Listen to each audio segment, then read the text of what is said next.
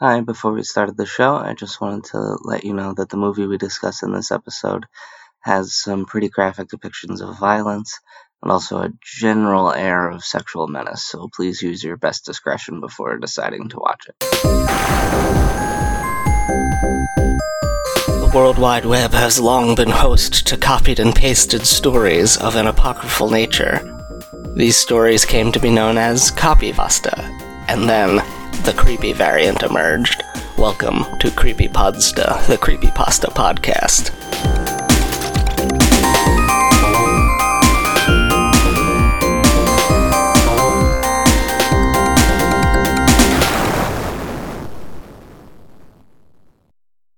Hello, welcome to the show. I'm Jeff, I host it. This episode, as you know from the title in your pod thing where you keep your podcasts, that one is about the 2019 Netflix original film, The Perfection, starring Allison Williams, directed by Richard Shepard, starring Logan Browning, starring Steven Weber, released by Miramax. It came out on May 24th, 2019, so you're hearing this like 2 weeks after release, despite premiering in September at Fantastic Fest. That's pretty crazy. This is described by Wikipedia as a horror thriller. I think that would be fair to say. I would put it firmly in the genre of fast-paced erotic crime thriller.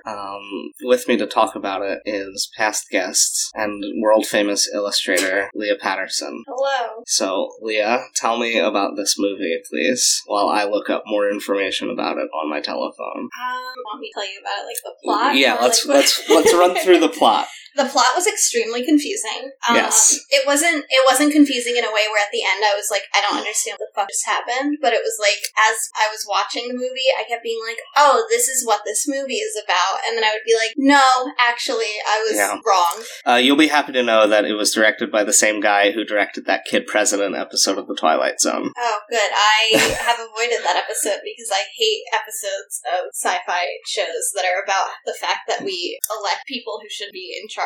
Yeah. I think actually this week's, like the episode that released 2 days ago as of this release of Hack the Net, Matt talks about how a lot of the things in that episode are just direct quotes from the 2016 presidential campaign. Yeah, I hate that. That makes me so upset. There's that episode of Black Mirror where they elect that electronic bear or whatever, God. and I remember getting upset when I was watching it, and then it happened. Yeah.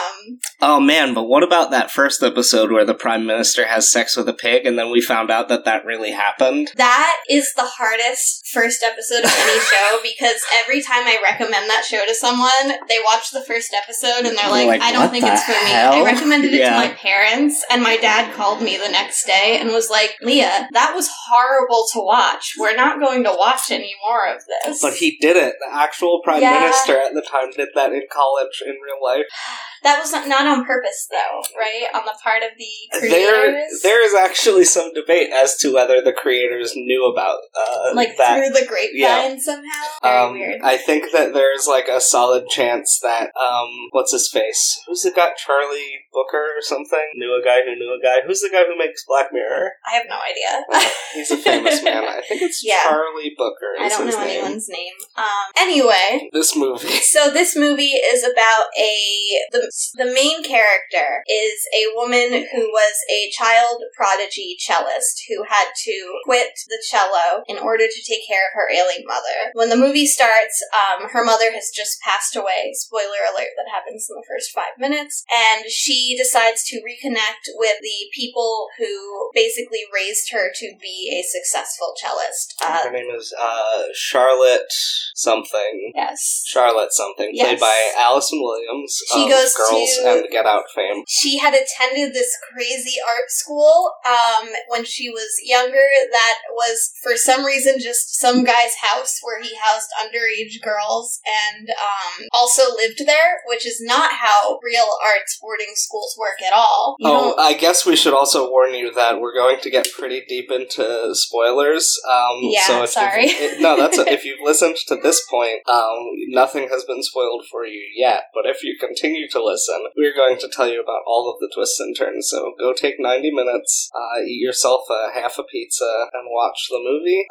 Anyway, back into it. Yeah, Yes. Steven Weber is the head of this thing, and his character's name is Anton? Think Is that so. right?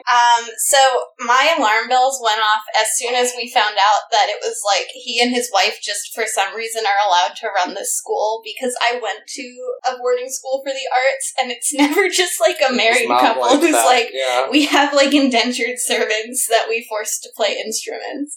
So Allison Williams' character decides to reconnect with these people from past. And one of the people that she ends up connecting with is the woman who was basically the prodigy took over after she had to abandon cello. Yeah, Elizabeth Wells, aka Lizzie, capably played by Logan Browning, who I think is like a newcomer to the cinema world. I feel like I've seen her once or twice. She has a In Wikipedia something. article. She is known for playing Sasha in the 2007 film Bratz the Movie. Alright, that's not. I think it looks like her biggest role to date has been the PlayStation exclusive adaptation of the comic book series Powers. Oh, and the Netflix version of Dear White People. That's where I've seen her. Yeah. Okay. So at first, it seems like Allison Williams' character, whose name is Charlotte. It seems like while watching the movie, they would say her name and I would immediately forget what her name was.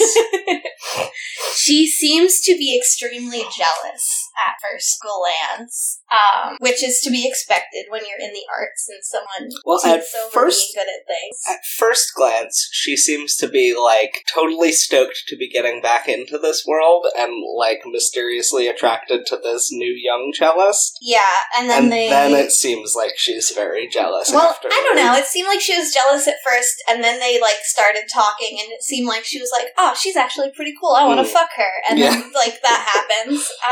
And that's kind of where things start to go off the rails. Yeah, this all is happening in Shanghai at a big, like, concert that they're doing. And some dude throws up, like, yellow liquid and falls over. And gets a nosebleed. Yeah, he's having a bad time, and they're like, oh, there's a mysterious sickness going around in the south. I hope that it doesn't get here. It's like an airborne virus. Yeah. So then they decide they're going to go on vacation together immediately.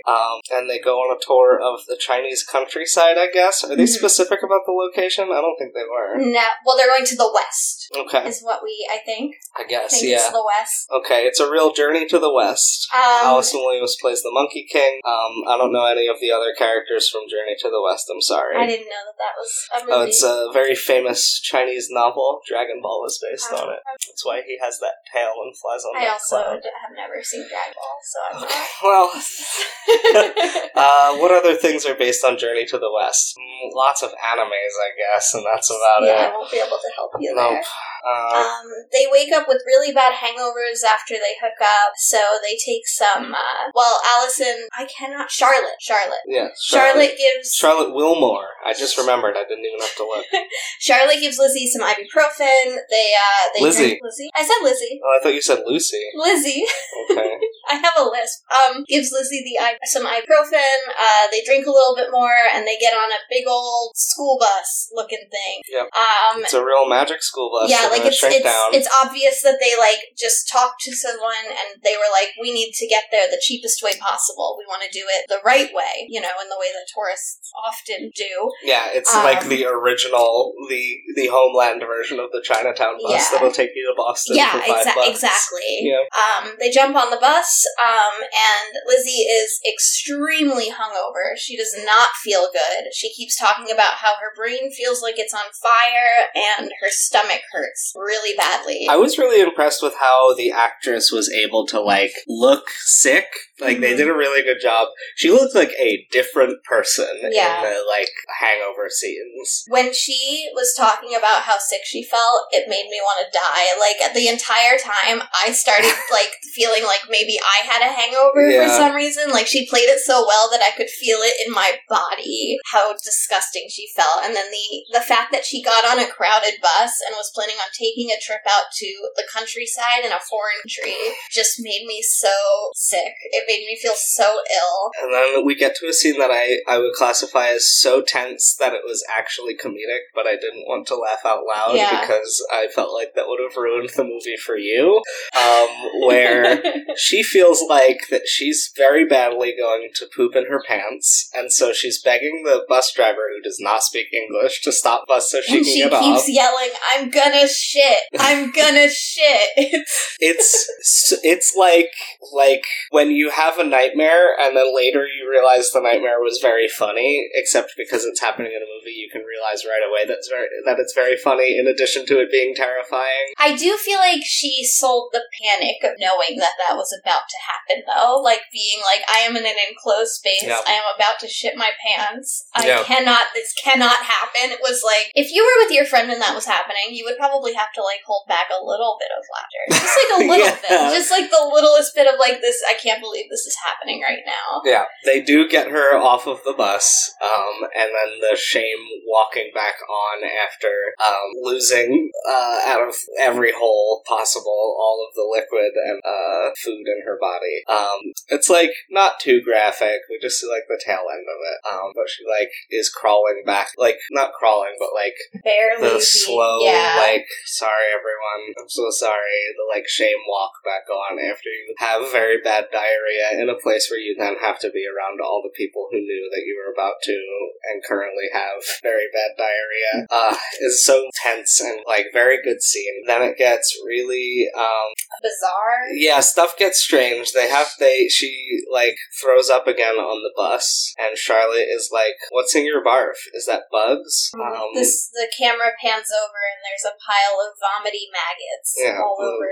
The vomit is just like all bugs. It's the same yellow vomit we saw earlier. So I want to just check in at this point. I want to say the movie started, and I thought it was kind of a Black Swan movie. Yeah. And at this point, when she throws up and there are bugs in her vomit, and we've seen that guy vomiting at the concert, I'm thinking, okay, cool, this is a Contagion movie. Yeah, and I already saw the trailer, so I recognized what this was all leading to, and I did not. I'll say, don't see the trailer if you're planning to watch this movie. I agree. And this is like last chance before we get into the deep spoilies. I think.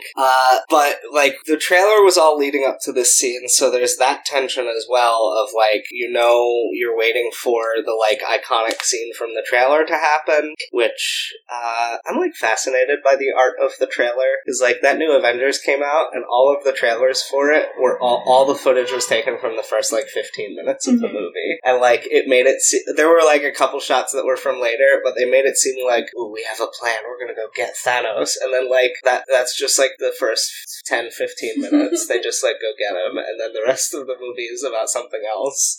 And this one is like the iconic shot of the trailer happens halfway through the movie, and there's like one shot from near the end of the movie. And so they stop the bus again, and they kick them off. Yeah, they kick them off. She's screaming at this point. She's vomited over the window. She's like yelling about how like her brain is on fire. Okay. All right. Fire truck. She's yelling about how her brain is on fire, and they pull over, and the bus driver physically pushes her off the bus. He grabs her and drags her off the bus. Yeah. And then she keeps saying like, "There's something inside me," and then Charlotte's like, "Look at that. What's that in your arm? Is that bugs under your skin?" And then we see like bugs burst out of her arm and start crawling all over, and there's like spiders in her vomit. And then it's going back and forth like this. And then Charlotte says, "You know what you have to do," and pulls out a big cleaver. Just out of nowhere. Like, the way that it's shot, we don't even see the cleaver come out of the bag. We see her arm go out of the shot and a cleaver pop up in the frame, which is, it's done so well, because I feel like at that point in time, you're just supposed to be like, wait, what the fuck? Yeah, like, why does she have that in her hand? Where was that? And then we see, it's implied that Lizzie cuts her hand off. She takes it. Yeah, we see her lift it up, and it cuts away exactly at the point of, like, contact. Mm-hmm. Like the best vines, it cuts off right when the bad thing happens. Yeah. And then it cuts back to the school, right? Yes, it cuts back to the school. We don't see Lizzie or Charlotte. Oh, right, they're accepting a new student Yes. named... It's a Chinese name, and I don't speak Chinese, so I don't know the name or how it should be said. I'm gonna look it up.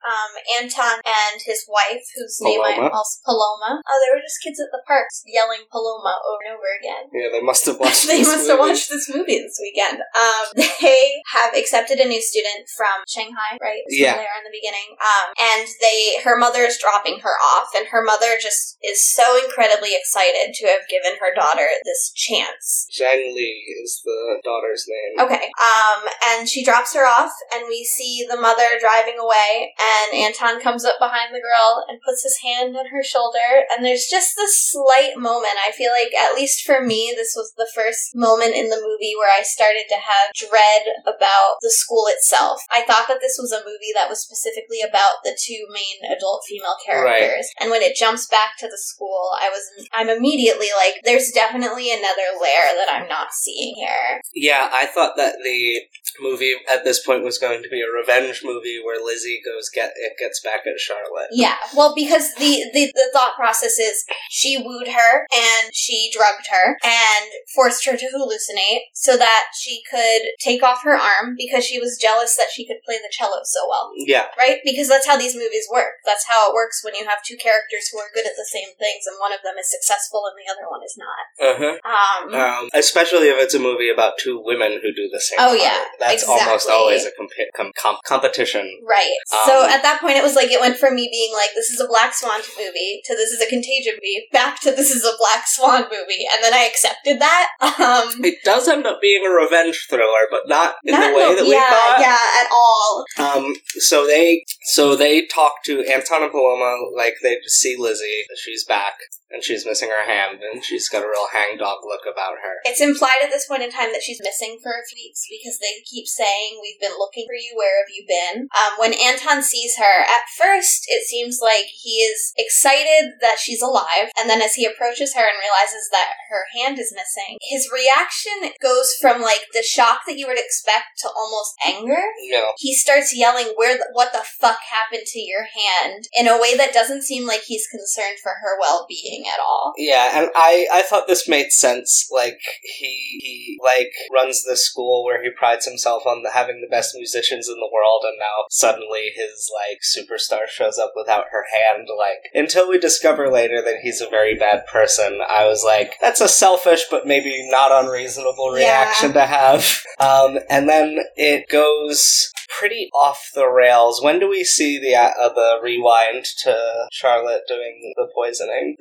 So we see the rewind, I think, as soon as she starts to chop off her arm. Okay. I think that we missed that a little bit right now. Okay, in our so read. there's a cool effect where when something crazy happens and you don't know why it happened, the movie like rewinds very quickly back to this is where all of that started. I do want to say that my experience with genre bending. Wow, I've been doing a lot of writing for Salty this week. My experience with like genre bending horror made me think at first that we weren't seeing a rewind and a replay. I thought that we were seeing like this is what could have happened, but this is what actually happened. Yeah, like I had a moment where I was like, oh, funny games, and then like that wasn't what happened at all. It was actually just a rewind to show us from a different point of view. Yeah.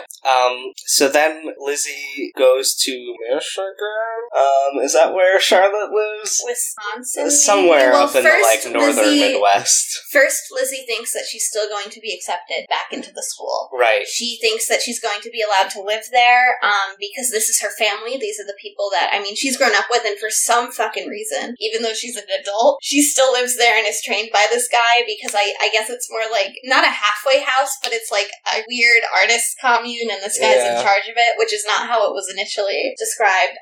And she finds out very quickly basically that because she does not have a hand, she's useless, and she is taking up space, and he needs to fill that space with a new prodigy, and he tells her that she cannot live there. Yeah, so she goes and flips out and is like, alright, I'm gonna go get my revenge, and this is gonna be the remaining 40 minutes of the movie. It's just gonna be her getting her revenge. But no, she goes and tases Charlotte and kicks the crap out of her. Steps on her face. Yep. And then we see her back at the school, and Anton and Paloma pull up in their car, probably from a concert or a very nice dinner, because they seem like those kinds of people. Yeah, they're Massachusetts rich white people. Yeah. And Lizzie is like, hey, I have Charlotte in the trunk, so now you can have her. You can't have me. I don't have a hand, but Charlotte is just as talented. Can I please stay, because I brought you your prodigy that you can use. Yeah. And weirdly enough, they're like, yeah, okay. And they take her out of the trunk and they bring her inside. Yeah, at the very least, this is an unexpected thing where, like, they sort of let Lizzie stay for now. And they also want to get their revenge on Charlotte for chopping off Lizzie's hand. And then things get weird. Even weirder. Like, they are, Anton and Charlotte are having a normal conversation, and then Charlotte is like, oh, I was saving her from you because you're a sex creep. And Anton's like, what? And then, like, his face turns, and you're like, oh, no, he is. He really is a sex And creep. his face goes from, like, ha ha ha ha ha ha ha, how silly, to, like, serious face, and then they have a fight. And then she wakes up in a, like, very nice red dress with her hair done up and her, like, makeup done on this special stage that had been mentioned previously in the movie. Right. Where you go to play the cello, and you have to play it perfectly, or they'll do a sex crime to you. That part wasn't mentioned before. It was just the special cello stage before. Yeah, we find out when they are having their conversation, and she tells him that he's a sex creep, that specifically this room was where the test for the perfection would be done. You have to give us the perfection, which is a fun movie way of saying that you do the cello very good. And just fun fact, there are also two other male teachers who we see only really at the beginning of the movie, and then we see them doing, like, some teacher stuff, but we don't see them talking very much, who pop up in this, like, also they will sexually abuse you too. I feel like maybe this needs, like, trigger warnings at the beginning of the episode. Yeah, I'll put it on the page, the episode info. I definitely did forget to mention it in the episode, though, so maybe I'll record something. Just real fast, like, hey, just a heads up. Those two guys, I thought, in the Shanghai place were implied to be a happy gay couple. I thought so, too. They were not. No, they actually perform sex crimes on children if they don't play the cello well. Yeah. So. This movie goes pretty hard in a way that I didn't expect. Really hard, really suddenly is what it feels like. It felt a little bit similar to the ending of Hereditary, where you're like, everything has been like, even though things have been crazy, things have been quiet enough where you've kind of been able to process it, and suddenly it's like, boom, boom, boom, boom, boom. Yeah. Actually, there's a ton of fucked up shit. It's happening now. It was happening before. It's gonna happen again. Yeah. Like, it just like, okay, so she plays the cello, and she does one missed note, and it has a very good, Gideon, stop. Gideon, you have to be quiet. It does a very good visual effect where the whole screen shakes when she misses the note, and it's like right towards the end of the piece. And it's zoomed in on Anton's face, and you see him flinch at exactly the moment the camera shakes. Yeah. And his face falls. It's a very smart thing, because an audience is not going to recognize a missed note, because that's how music works. And then they start to, like, the sexual menace dial gets, like, turned up, and Lizzie's like, I'm gonna start the sex crime party off here good with the stump where my hand used to be. And then just before they get there, the two other guys drop dead, and Lizzie and Charlotte start making out, and then we get a rewind. Yes. And we get a rewind much farther back than I anticipated, all the way back to Lizzie doing a home invasion on Charlotte, where she tases her, kicks the crap out of her, puts the boot over her mouth, and then then takes the boot off and sits down and is like, you're right. Because then we get another flashback, not a rewind this time, to after she chopped her hand off. Charlotte explains to Lizzie, even though she's like high as balls and just chopped her own hand off, like, I did this because that music school we belong to is actually a child sex cult. And Lizzie's like, oh, okay. So she came back here and they make their plan in Charlotte's living room to go get their revenge. Yes. And then it goes back to the present. They get up and they're like, all right, now it's time to go get Anton. And it zooms into Anton getting ready to go and perform the sex crime. And his wife walks into the room. And at first you're like, oh, she is also poisoned and ill. And she falls over and you see that there's actually a knife in her back. Yeah, I was, like, as soon as I saw the way she was walking, I'm like, ooh, she's gonna turn around and have, like, an axe in the back of her head or something. I loved the fact that she had been stabbed in the back. I thought that was a really great, like, very literal take on the fact that, like, you see at some point during this entire thing that Charlotte is begging her specifically, you can't let this happen anymore, because, like, she's a woman and she's in this situation where, like, she has also been brainwashed and she is allowing these young girls to be abused. Yeah. And there's always that idea that, like, you want to think that you level with another woman, even if she's been brainwashed. Yeah. You want to think that because you're both women and you both have experienced abuse, most likely, that, like, if you just look them in the eye and you say, like, you have to understand that they will. And it's almost like she is backstabbing all of these young girls that she is bringing into this sex cult and allowing this thing to happen. Did you catch Lizzie or Charlotte's line about Paloma being, like, completely wasted on drugs, though? Yes. I guess the thought is that she's been, like, abusing painkillers because of this lifestyle being so psychically torturous to her. Yeah. So that was an interesting, like, curve as well. Like, she's in on it, but she's, like, not feeling good about being in on it. Unlike Anton and Theus and Jeffrey, those I think. Two other guys. Yeah, those two other guys. They're all, like, all gung-ho about it. Racist slang? I don't know. I've never thought about that before. I'm gonna look up gung-ho real quick.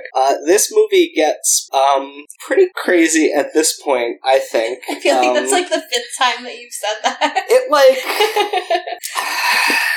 So, you're like, alright, here they go. They're gonna murder Anton. They have a whole yelling fest with him. He still is convinced that he needs to do this because he needs to create perfect musicians. And the only way we missed one major thing during Charlotte's concert. The girl. Yeah, he says, like, he brings out the new young student who's, like, 10, and he's like, you know what's gonna happen if you mess up, it's gonna fall on her. And then she messes up, and he just sends that girl to sleep, and is like, why would I do that? That's ridiculous. That doesn't make any sense. He says she's not a good enough musician yet to have to be abused for not being perfect. Yeah, is his reasoning. Like, it's real crazy logic that he has, if you can call it that. But then they get in the big fight, the big final fight, and this has not been a particularly gory movie up to this point. We do see a couple flashbacks of Charlotte's suicide attempt from when she was, like, had to leave the school at first, and we see a little bit of the hand chop-off stuff. At this point, it's, like, some of the most upsetting violence I've seen in a movie, I guess mostly because it just comes out of nowhere, but also because it's not in a movie that is otherwise violent in such a cartoonish way. But Anton puts a knife fully through Charlotte's right arm? I didn't pay attention to which arm it was, and I know that I should have. Her right arm. Okay. Because she'll still have the right arm, and Lizzie still has the left opposite. She'll still have the left arm, Lizzie still has the right arm. She puts it through her, Anton puts a knife through her right arm, which is bad enough, but then drags the blade all the way down to the elbow. To the point where you can, like, see through her arm. Yeah. It just totally opens it up. It's wild. And then, like, then he gets bashed over the head. and the fight ends there, and we cut to back in the perfection room. Charlotte now is missing her right arm up to the elbow. It, had to be amputated because of how badly damaged it was in that battle. Anton is missing all of his limbs. And also his mouth is sewn shut and his eyes are sewn shut. So his eyes are sewn? Yeah, his eyes are also sewn shut, so the only sense that he has is his ears. Hear. And so Lizzie and Charlotte, each with their surviving arms, sit down at the cello chair together and play the perfection, and that's the end of the movie. The end, and then the credits roll, and then you sit on the couch with your mouth hanging open, because the last 10 minutes were an accelerated amount of violence and gore, and just, the breaking of all of the tension that's been building up over the film. Yeah. It looks like Gung-Ho is it's loaned from Chinese, but not in a racist way. But it does come from the military, so take from that what you will. But yeah, it's just it's a real crazy movie. I agree that much like Hereditary, the last 10 minutes really amp up in intensity. It doesn't feel I guess the arm getting cut through would be equivalent to spoilers for Hereditary. Toni Collette cutting her head off when she's floating above the attic. God, I should rewatch that. I do not remember that part. Oh, one that's of the most important parts the scariest of the movie. part of the movie. I've been trying to convince myself not to rewatch it. But it's on Amazon Prime. We can watch it for free. I'll watch that movie. In our home. Oh, and then we'll ruin our home. Yeah, then we'll have to leave this home, burn it down. I liked this movie, but I feel if it becomes popular, the discourse around it will be insufferable. I agree. On a little bit of a different note too, I enjoyed this movie, but for whatever reason, I hate the fact that they didn't kill Anton. I wanted them to form the perfection for themselves, and not as we're going to force him to listen to it as payback while he's this horrible, wanting to be dead person. I think it would have been fun if it ended on them playing a bad note, on purpose. Yeah, forcing him to hear them play badly.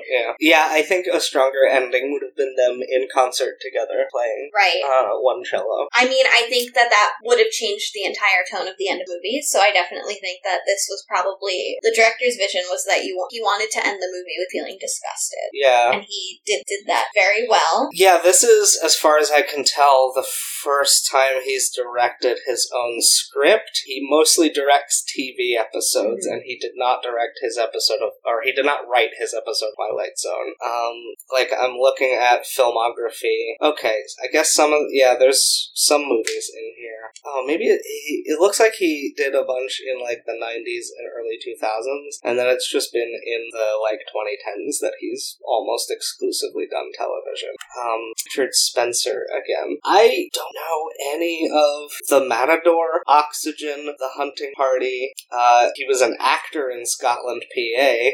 It's weird. Let's see what he wrote. He wrote The Perfection. Okay, he wrote all of his earlier movies, but then, so this is his sort of return to directing his own scripts, and it feels like the type of project that a director keeps, on their back burner for a while, right, waiting for the right cast or the right producer. It was also interesting that it's a Miramax release, considering the content. I don't know who runs Miramax right now, but that was the Weinstein's company.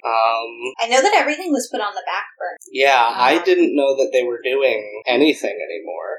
Let's see. Who owns... Miramax was sold by Disney to Film Yard Holdings. This was in 2005. Okay, so they haven't owned it since 2005 anyway, and the company is now currently owned by Be-In Media Group, which is a global sport and entertainment network based in Qatar. Okay. So it's owned by some kind of, Middle Eastern media conglomerate, which is not what I expected when I was looking up Miramax. But yeah, it's interesting. I didn't know that Miramax was still doing releases at all. And in fact, if you look at their filmography, oh no, that's just for Miramax Family, who distributed a couple Pokemon movies. No, they still do movies regularly. Yeah, this one was weird. I think it's right along the lines with Netflix's output, though. It felt a lot like a good version of Velvet Buzzsaw. Yeah, I think that it commented on the industry that it was trying to represent in more interesting ways. I think that the characters themselves were extremely, I don't know, I found the two main characters to both be extremely likable. Yeah. Even when I thought one of them was just so jealous that she would make somebody cut their own arm off, I still found her likable. Yeah, that's the thing about Allison Williams, is she is so charismatic that you could have her be a crazy revenge lady or part of a racist body snatchers cult, and you're still like, I trust her a that little Allison bit. Williams. Yeah. Like, the actual, like, turn in Get Out, I didn't believe it. I didn't, like, want to believe it until, like, she doesn't give the keys over. And even then I'm like, was she tricked? But then when we see her, like, browsing the NCAA, like, top basketball players, I'm like, oh, she is the bad guy. Yeah, she's really charming. She's really good. She's the best character on Girls, don't add me. And Logan Browning I didn't know from anything, so it was nice to see her. She did a lot of, like, children's TV in the early 2000s, like Ned's Declassified School Survival Guide and stuff like that. I don't know, it's a weird movie. I don't know, like, I feel like it wants to have a lot of, like, depth to it. I think that maybe the directing could have been a little more deliberate.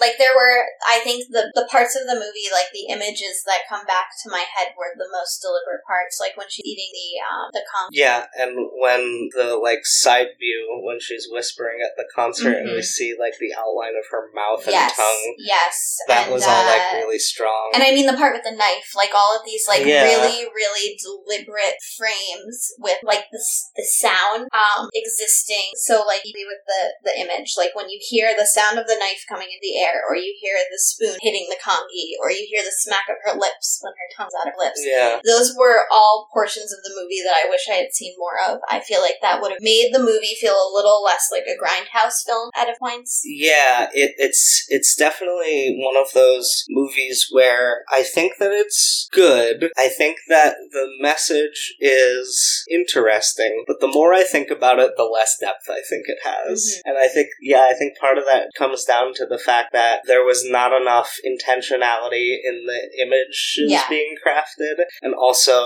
I think that it held our hand a little too much through the plot. I think if all of the rewinds had been eliminated, it might have been a stronger movie. I mean, I think that I called the part where she gave her the ibuprofen. As soon as she swallowed the ibuprofen, everything that happened in the movie, she drugged her. Yeah, we predicted right before it happened. And so as a viewer, I didn't think it was necessary to go back. I didn't even need to know what kind of medication she had given her. We found out that it was her mother's, like, dementia medication or something. I didn't need to know that. I saw her give her pills. I saw her wash it down with vodka. Okay, she took something that you're not supposed to take with vodka, and it's making her hallucinate. I got it. We also, like, we didn't even mention through our run-through about Charlotte's mother, like, being sick and her having to take care of her, and how much, like, that keeps getting flashed back to, because it ends up not really being important to the plot. Like, she just had to leave the school for some reason. Well, I kept trying to, like, figure out what her timeline was, because we kept also seeing her suicide attempt, and I kept being like, okay, so she was with her mom, and then she tried to commit suicide after her mom died, before her mom died. How old was she when she did it? And then at the end, she pulls off a wig and has short hair underneath. I think that the implication, we were supposed to think, as soon as she got kicked out of the school, she tried to kill herself and got admitted into a psychiatric hospital. But actually, she left the school, the 10 years taking care of her mother passed, then mom died, suicide attempt, locked in the mental asylum, because they shaved her head to do the shock therapy. Can I just say one thing about that? Yes. Really quickly? So when she pulled her wig off at the end, that was one of the only moments in the movie where I had, like, the biggest eye roll, because, like, you can just be a woman with short hair. It's okay. Like, she could have shown up and had that cute little short pixie cut that she got underneath, and no one would have been like, you had to have your head shaved because she went to a mental hospital. Plus, Anton and Paloma styled her hair when they put her in that dress. How did they not notice it was fake? Well, there were so many portions in the movie. I had short hair, my entire life, and I was also in theater for 10 years, and I had to wear a wig in shows where I had to, like, pull it off, and there were moments in the movie where I was like, she couldn't have been wearing a wig when she had that braid in her hair. Like, you guys don't understand how it works. Like, when they had to, like, remove her shirt and then put a dress on her, that was unnecessary. They could have either... Unless Lizzie did all that. That's true. So she took the wig off of her and But also, like, they had sex and slept together in a bed all night and were totally nude, and her wig was on and totally straight. Like, it just seemed like an unnecessary plot point. Yeah, it was really bizarre. I don't know if it was because the actress herself didn't actually have short hair and they didn't know how to deal with it, but, like, I felt like that was a bit clumsy. Yeah, Allison Williams is not wearing a wig throughout most of the movie. That was In fact, I think the short hair might have been a wig for her. That she had to wear a wig over the top of. It was just a little bit much. That's it. That was really the only part of the movie where I was completely like, this is where something clumsy has, like, made its way to the final cut, because no one really talked about how to deal with it. Yeah. That was supposed to be the reveal of, like, that's when her breakdown happened, and the suicide attempt was not over her getting kicked out of the school or her mom dying, but of her coming to terms with the fact that she was suffering abuse in the school. Not to focus on this too much. Let's focus on it. But also, when she reveals it like she takes off her wig in front of Anton, and she's like, look at this. And, like, I don't know if I were Anton, I wouldn't be like, oh, your hair is short, which means that you must have had a breakdown and had shock therapy, which put you in the right mind to understand that you were abused. Like, that just didn't seem... I understand that it also had to function as a reveal to the audience. Anton wasn't watching the movie. Like, he didn't see all those flashbacks. He was probably like, that's so weird. Like, why were you wearing a wig the whole time? It just was so unnecessary. Yeah. Like, because it's not just like she casually takes it off and tosses it aside. She's, like, staring him in the eyes as she removes... Like, and she has hair now. Like, if it was still shaved, if it was even, like, just, like, a very short buzz cut, I feel like that would have been a little more like, oh, something happened. I can still see the marks on your head where those little things were. But it was just, like, a cute pixie cut. It just didn't. It was really bizarre choice. I almost forgot about that. As soon as it happened, it was, like, a split-second thing, but because of, like, how into people's hair I am from having a shaved head for so many years, I was like, no. So, who's the editor who let this through? Like, during the movie, I had this, like, moment. It, like, caught me. Like, my brain couldn't let go of it. And it's, like, after everything happens, too. Like, just before they're about to perform again together, right? It's maybe before they start fighting. I think she might have the short hair on when he cuts the short hair on. She might have the short hair when he cuts through her arm. For some reason, in my mind, she already has the black dress on when she takes the wig off. I have no idea. I can't remember. I just remember it being really the only thing that just outwardly bothered me. It seemed really lazy. What's the scariest part of this movie, to keep with the tradition of this show? Okay. I knew that the bugs in her arm were a hallucination. Yeah. But when I saw her skin thing, that, like, set off some kind of deep-seated, like, no. From how big of a fan you are of 1999's The Mummy. I knew that you were going to bring up The Mummy because of that scene in The Mummy, which we watched at my grandma's house every time we went to visit her when I was younger for whatever reason. It's the only VHS grandma's own. I used to be so horrified of getting bugs under my skin, and I also thought that, like, if I left the curtains in the bathroom open at night, The Mummy would come for me. So, all of that, just that imagery, and then that childhood fear, and then seeing it happening again in a movie that I was watching as an adult, legitimately, like, hit on some childhood, like, nope, no thank you.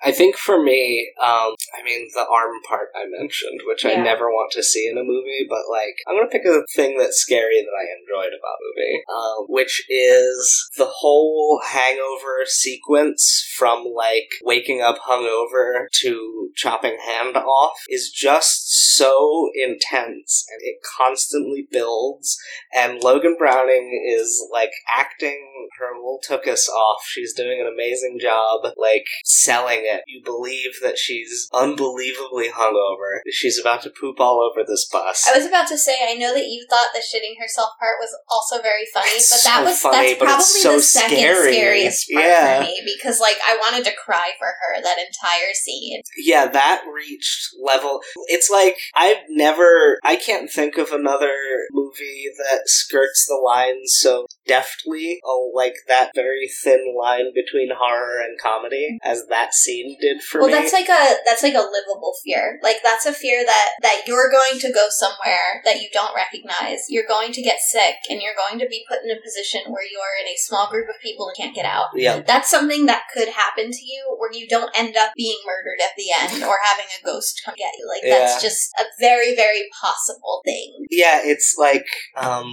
the Darren Aronofsky movie Mother, which you have to pronounce the exclamation point, has a lot of moments like this where it just like escalates so far beyond what you're expecting and just feels like an anxiety dream in a way that this whole Hangover sequence did. And I liked that aspect a lot, even if I found it simultaneously hilarious and terrifying.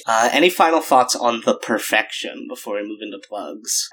I'm excited to see more horror in this director. Yeah, that will be interesting. Yeah. I do want to watch that Kid President episode of The Twilight Zone now.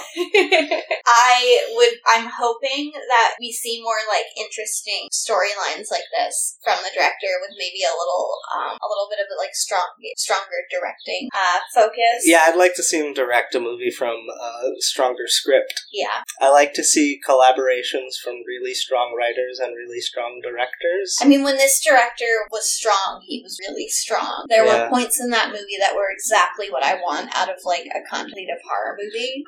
Yeah, it just ends up leaning a little too far, like you said, into sort of the grindhouse excess. Like, I don't know, it's missing that knows what, that I don't know what, that, as the French say, the I don't know what, that I think makes a movie, like, I could lay out for you why Hereditary is one of my favorite movies, why Paranormal Activity is one of my favorite movies, like, pretty succinctly. I don't think that I could lay out why this one didn't do it for me. It's, like, harder to figure out. It's like it's death by 1,000 cuts rather than, like, one thing that's wrong with it. Yeah, I totally agree.